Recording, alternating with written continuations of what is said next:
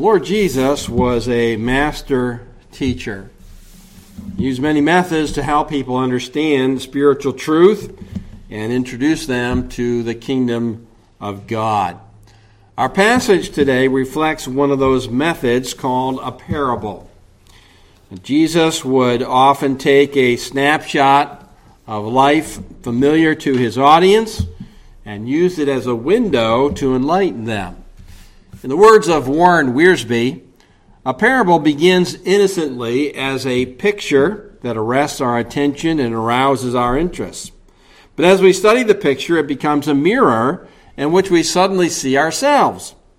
If we continue to look by faith, the mirror becomes a window through which we see God and His truth. How we respond to that truth will determine what further truth God will teach us. The parable before us today is called the parable of the sower, but actually the emphasis is really on the seed and how it is received by the soil. That which is sown is either helped or hindered by the type of soil on which it falls. So what does all this represent? Well, we're told here that the seed is the Word, the gospel of the kingdom, the Word of Christ, the Word of God.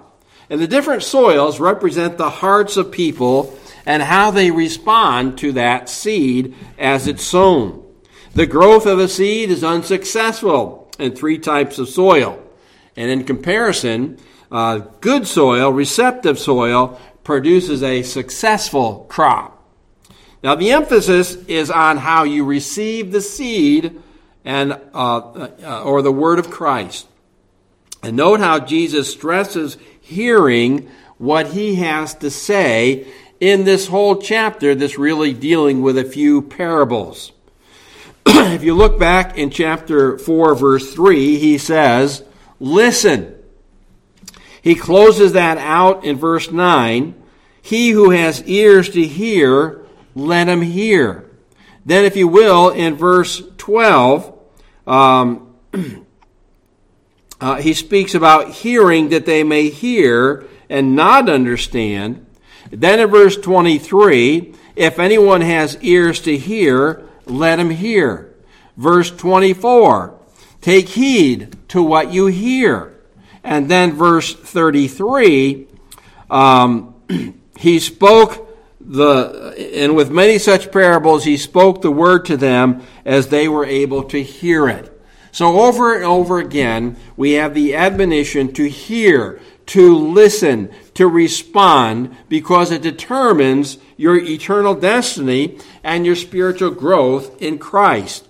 And I believe that one of the reasons our nation is in such a deplorable condition today is that there is a famine in our churches and in our families of hearing, of listening to the Word of God. It really wouldn't surprise me if there were people in our congregation and many other Bible-believing churches who will go home today, they'll lay their Bible down on a shelf, and then they'll pick it up again next Sunday morning as they come to church. It's no wonder we talk so little about spiritual things. Little growth is produced in our life, and there's little growth in our churches. It all has to do with our attitude to the living Word of God. So as we come before the Lord's table today, let's seriously consider how we hear, how we respond to the words of the Lord Jesus Christ. Our Heavenly Father, we pray today, once again, that you will convict our hearts about our attitude toward your word. We know it's through the word we learn about you. We learn the truth of salvation and how that we cannot in any way save ourselves. But Lord, it's also the truth that helps us to grow in Christ, to mature, and to obey and do all the things that the Bible commands us. So again, Lord, help us to be reminded that we need to be receptive soil each and every day to what you have to teach us. We ask your blessing in Jesus' name. Amen. Now, this model parable is found in all three of the synoptic gospels. And Mark has so far emphasized the authoritative teachings of Jesus, but this is actually the first place where he gives us any recording of it. Now, the parable falls into three sections. You probably could figure this out. But in the first three, verses 3 through 9, Jesus introduces us to the sowing of the seed and its results. He begins and he ends with this challenge to listen closely to what he has to say. But there are some who do not comprehend. They stay behind. They want to find out more about this. So Jesus explains his method of teaching. And then finally, he goes through the parable again. He tells them what it means, and that from that point, they should make application of it. So as we look at these things, we should be asking ourselves, what type of soil am I? How do I respond to God's word? All right. The first few verses here, we have the presentation of the parable, and it gives us a setting in verses 1 and 2. Once again, the Lord Jesus has gathered. There are multitudes of people there. Matthew seems to indicate that this was actually on the same day as the previous scene that we looked at last week, where Jesus was accused of being empowered by Satan. So it must have been a very busy day for him.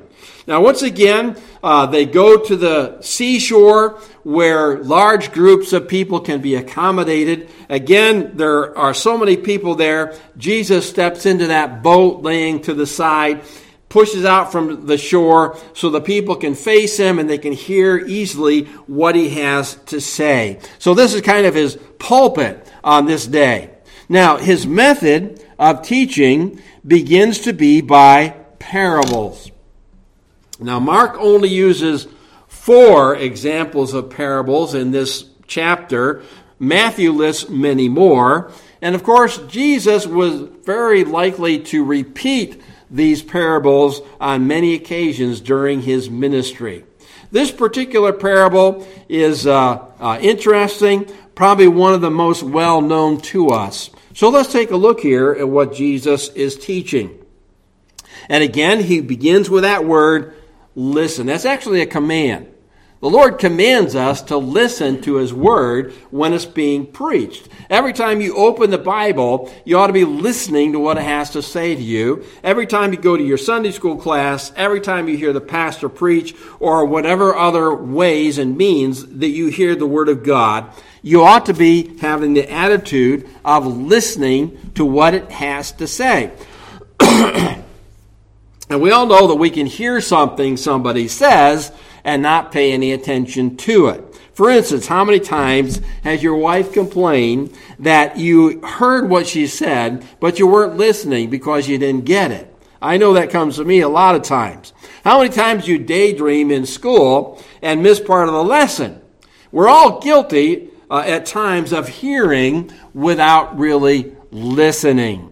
Now, the most important thing we can listen to, of course, is the Word of God. Then Jesus introduces a very familiar picture to the people of that day and to our day as well, although, of course, we're living in much more modern times where we don't sow seed in this way anymore. So we have a picture of a farmer, the seed that's being sown, and the type of soil that seed is going into. So the farmer goes out to his field. He's going to plant some seed. He's going to carry the grain in an apron or a satchel as he goes out there. And then he's going to just cast it here and there all over his field, as much grain as he has. Of course, we're kind of glad we don't do it that way nowadays. We certainly wouldn't have huge crops that we have today. But that's the way they did it back then. We might do our chickens and our pigs that way, but certainly not acres and acres of land. Now, the farmer, after he cast the seed, would then go over it with a crude wooden plow pulled by an ox or a donkey. And that's how he would work it into the ground. But in this field, there are different types of soil. Some of the seeds were told in verse 4 fall by the wayside. Now that refers to the pathway that led from the village out into the fields, and it would cross through most of the fields so the farmer could get to where he's working. So that ground would be hard, it would be compacted, the animals going over it, the farmer going over it, maybe a cart or something of that nature. And so as the grain goes on that field, even the plow can't scrape it in. And the birds of the air, it's easy pickings. They come down, they swoop it up, and they eat it. And so that ground is unreceptive to the seed. In verses 5 and 6, other seed falls on stony ground. Now, I know what the farmers are thinking. Well, he must have been planting in New York State, right? Because every year we're seeing rocks. They just seem to produce themselves. Someone once told me that the only thing they thought soil around here produced consistently was rocks. But this isn't talking about rocks that we go out and pick out of our field. This means a bedrock. So it's something that lies underneath the surface of the ground, just a few inches under the topsoil. So the seed is able to germinate originally, but as soon as the hot sun begins pouring down on it day after day, it develops a little bit of a root system, but then it just kind of shrivels up and it dies. The roots cannot penetrate deeply enough for the plant to survive. Then in the next verse 7, some seed falls among thorns. And the thorns in Israel were a nasty variety. And like most weeds, they just kind of pop up very quickly. So the plow may have originally cut them down, but they grew back more rapidly than the seed that was planted. And so they're choking off the seed's nutrients from the ground and the light from the sun, and so no grain is produced. Finally, there's a lot of good ground, however, in that field. And when the farmer plants that seed, there's nothing to hinder its production, its growth. And so it produces a good crop. In some areas, 30-fold, some 60, some 100. And 100-fold, that would have been an extremely abundant crop. Now, Jesus closes in verse 9 with another admonition. You need to listen to what I have to say. If you have ears, open them up and hear what I'm saying.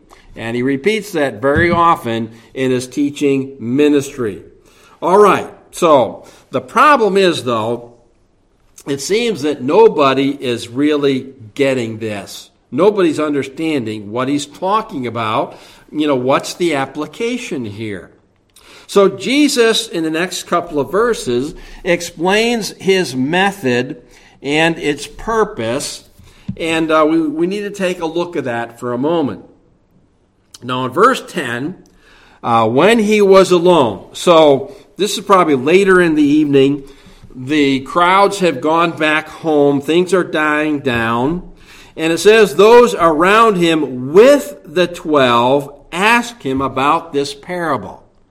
So he selected the 12 disciples who are with him all the time now, but there's another group that is with them that stayed behind because they want to know what this parable means. They're opening their ears, they're listening, they want to understand what Jesus has to say, and they ask about the parable. The majority of the people are going home, maybe they're shaking their heads, wondering what Jesus was talking about, but these few stuck around to find out. Luke tells us that his disciples asked him what the parable meant. Matthew records that they asked him why he taught the parables, or in parables. So Jesus sets out to explain both his method and what the parable itself means. Now, in verse 11, Jesus addresses them. He's answering these questions that are coming up. To you, it has been given to know the mystery of the kingdom of God. So these are the people that are his followers, the ones he selected, and others who are disciples, but they're not in that inner group of disciples. And it says to them, you have been given the privilege to know the mystery of the kingdom. So these are seekers. These are people who want to understand the teaching of Jesus, and they have received the gift of understanding this mystery of the kingdom, which is coming in the person of the Lord Jesus Christ. Now, the term mystery there is not what we think of it today. You might like to read mystery novels or watch mystery movies where there's some kind of an issue or a problem and you're trying to figure out what it is. And by your studying and seeking facts and things of that nature, the mystery is divulged and it no longer is a mystery. Well, when Jesus speaks of the mystery of the kingdom, it's not something you can figure out. It's something that God has to give to you. He has to give you the understanding of it. You don't have the capacity to unravel it yourself. So it's more the idea of a secret, something that has not been divulged in the past.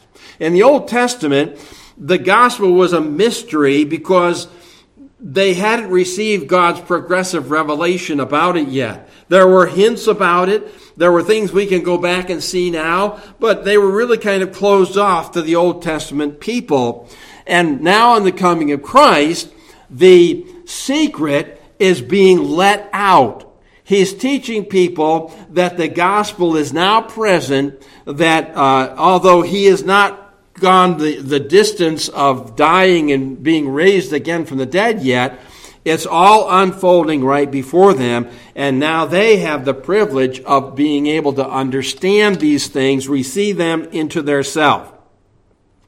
All right, now, those outside, however, those who perhaps left and didn't want to worry about what Jesus had to say, the scribes and the Pharisees who are just against everything he's doing, those outside, well, I'm going to be teaching them in parables. And the purpose is so that those who are really listening can understand, but those who are rejecting, well, they're going to get to the point where they can't understand, and that's going to be a permanent case. He's quoting here from the Old Testament book of Isaiah. And this is the methodology, the purpose of the parables. So that seeing they may see and not perceive, and hearing they may hear and not understand. Why? Because they've rejected it. They don't want to listen to it. So there comes a point where people make a decision to reject Christ and not listen to him. That's going to be a place where they can never get out of, lest they should turn and they should have their sins forgiven them. So it's a terrible thing to come to the point where God will not allow you to understand the truth of the gospel because you've rejected it for so long. You're so persistent in that. Being indifferent or hostile to the Word of God puts you in a place where you're in great danger of eternal condemnation. And those who are open to the truth, well, they're given the ability to understand the truth, and so more truth can be revealed to them, and they can grow and become what God wants them to be. Now, that leads us to the last section, which is the explanation of the parable in verses 13 through 20. And the Lord again begins with a mild rebuke, I guess, an admonition to his disciples in verse 13. Now he said to them, "Do you not understand this parable?" This is probably one of the most simple ones to understand. And if you can't understand this one, how are you going to understand all the other parables that I am going to be teaching by? So again, it's the idea here. You've got to really think about it. You've got to perceive it. But God, the Lord, of course, is going to help you to do this when you ask Him to. So we do know that as time proceeded, the disciples were kind of dense about some things, and many things they didn't really fully grasp until after Christ was raised from the dead. So we can't be too harsh on them, and Jesus isn't either, because He goes on to explain to them what this parable is talking about, what it means. So He tells us very plainly, verse 14, the sower sows the word. Now, we don't know who the sower is. He's not named. In this case, the sower would be Jesus. In other cases, it could be anybody that's teaching or preaching the Word of God. They're sowing the seed. Actually, it could be the Bible itself. As you're sitting down and reading it, the Bible is the seed. Or the sower, rather, and the seed as well. Whoever is casting out that seed, that person is someone that ought to be listened to. Luke says that this is the Word of God. Matthew says it's the Word of the kingdom. Mark just says it's the Word. So we take it all together. It's the words of the kingdom, the gospel, the Lord Jesus, the Word of God. So that's what's being sown here. And it's clear that that's what it is. The soil now represents the way the Word, the gospel, is received in the heart of those who hear it. So let's go through here and see what the Lord explains. First of all, in verse 14 or 15, these are the ones by the wayside where the word is sown.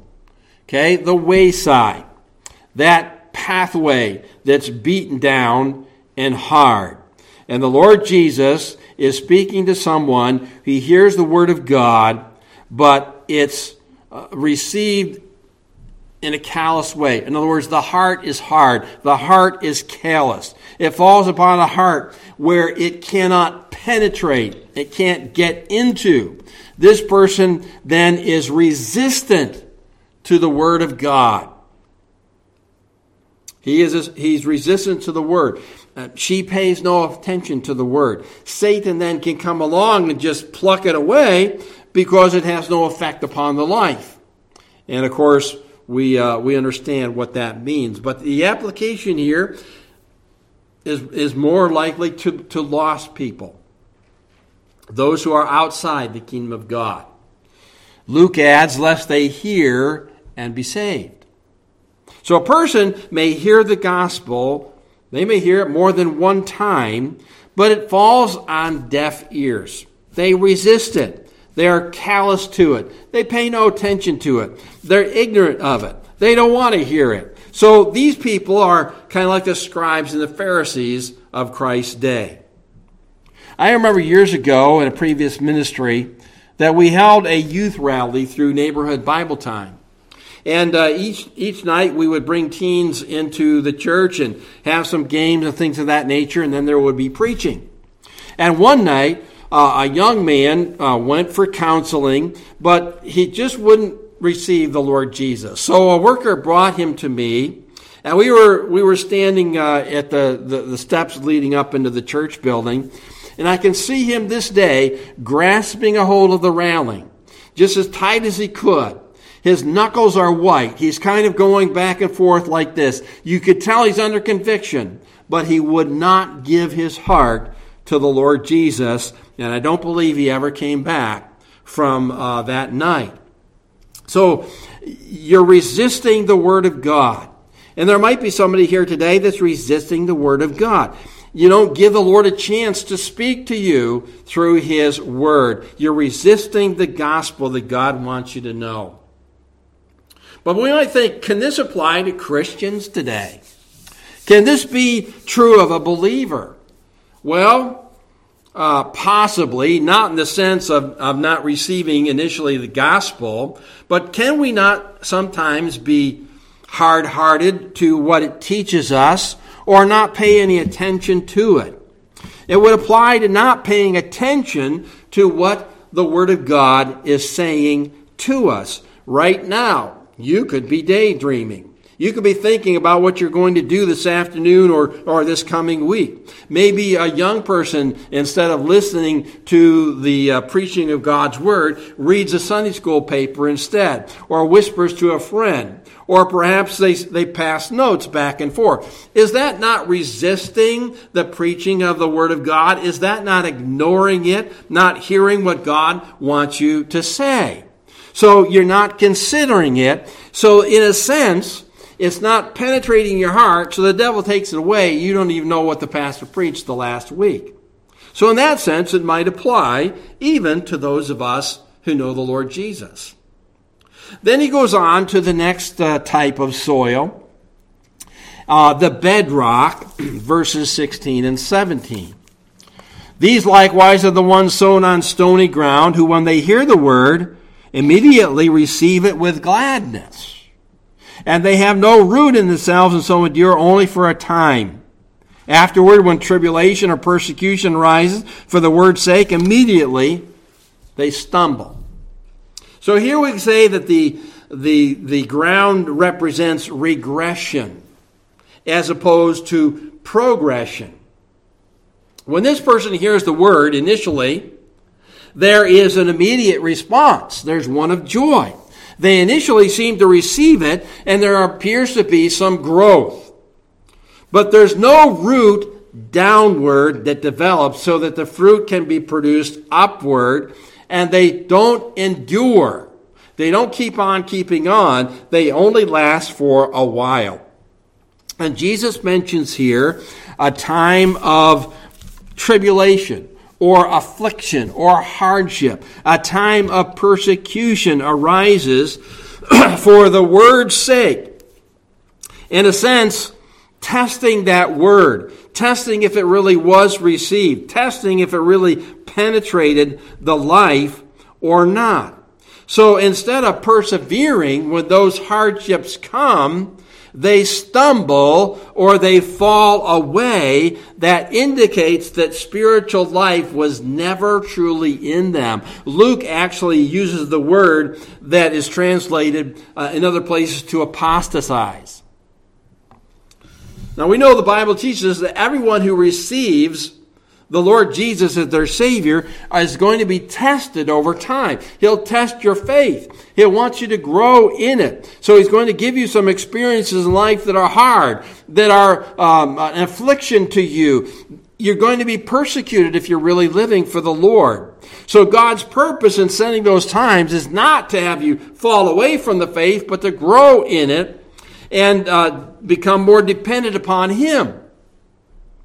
But some actually fall away from the faith, showing that their profession was shallow, and they go off back into the life they once had. I've known a few people like this in ministry. Again, many, many years ago, even before I went into the ministry, I remember in the church we were attending, there was a fellow who made a profession of faith. It was really kind of somewhat of a sensational type thing. And unfortunately, the pastor made a really big deal about it. And he called this fellow up on the stage to give testimony. He talked about him all the time, and it just really made too much of that profession. And after a very short period of time, less than a couple of months, I think, that man is no longer seen. He disappeared. He didn't come back to church. So did he really get saved or not? And Jesus, of course, used an example of this in other teaching, like a pig that returns to the wallow and a dog that returns to his vomit. They go back to the old way because nothing happened that really changes their life. So the Lord's going to test our faith to see if it's genuine, to see if it's real. Hard times separate a professor from a possessor. Those who come to Christ are going to persevere in the faith. Now, we have another kind of soil here in verse 18. Now, these are the ones sown among thorns. They are the ones who hear the word. Now, again, all of them hear the word, and they have different responses to it. And the cares of this world, the deceitfulness of riches, and the desires for other things entering in choke the word, and it becomes unfruitful.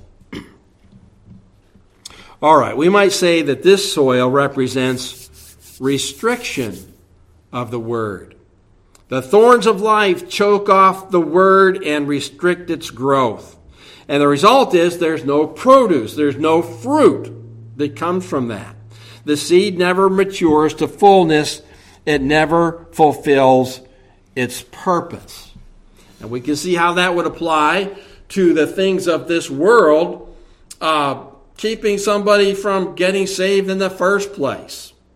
The word is choked off and they never really even receive it because of these other things that take up their time. We also can see how that would apply to somebody who's saved and they're so interested in everything else that they have no spiritual growth going on in their life. So, what restricts the growth of the seed? The Lord Jesus mentions three things. First of all, the cares and the concerns of this world. Well, there are many things in life that produce worry and anxiety, like raising a family, working a job, paying the bills, taking care of worldly endeavors. These are things that we are expected to do. And though these things are legitimate, they can choke off the more important things of life that are spiritual in nature. Do they prevent you from having time with the Lord? Do they prevent you from being with Him in His Word? Then there's the deceitfulness of riches, which we may easily be deceived into believing that money can solve all of our problems. This is the way to freedom. This is the way to self-sufficiency. This is the way to have no worries in life. The pursuit of wealth, the pursuit of prosperity, productivity also chokes off time with the Lord or even the consideration of spiritual things. We're just caught up in what we think is going to bless us, and it really can't.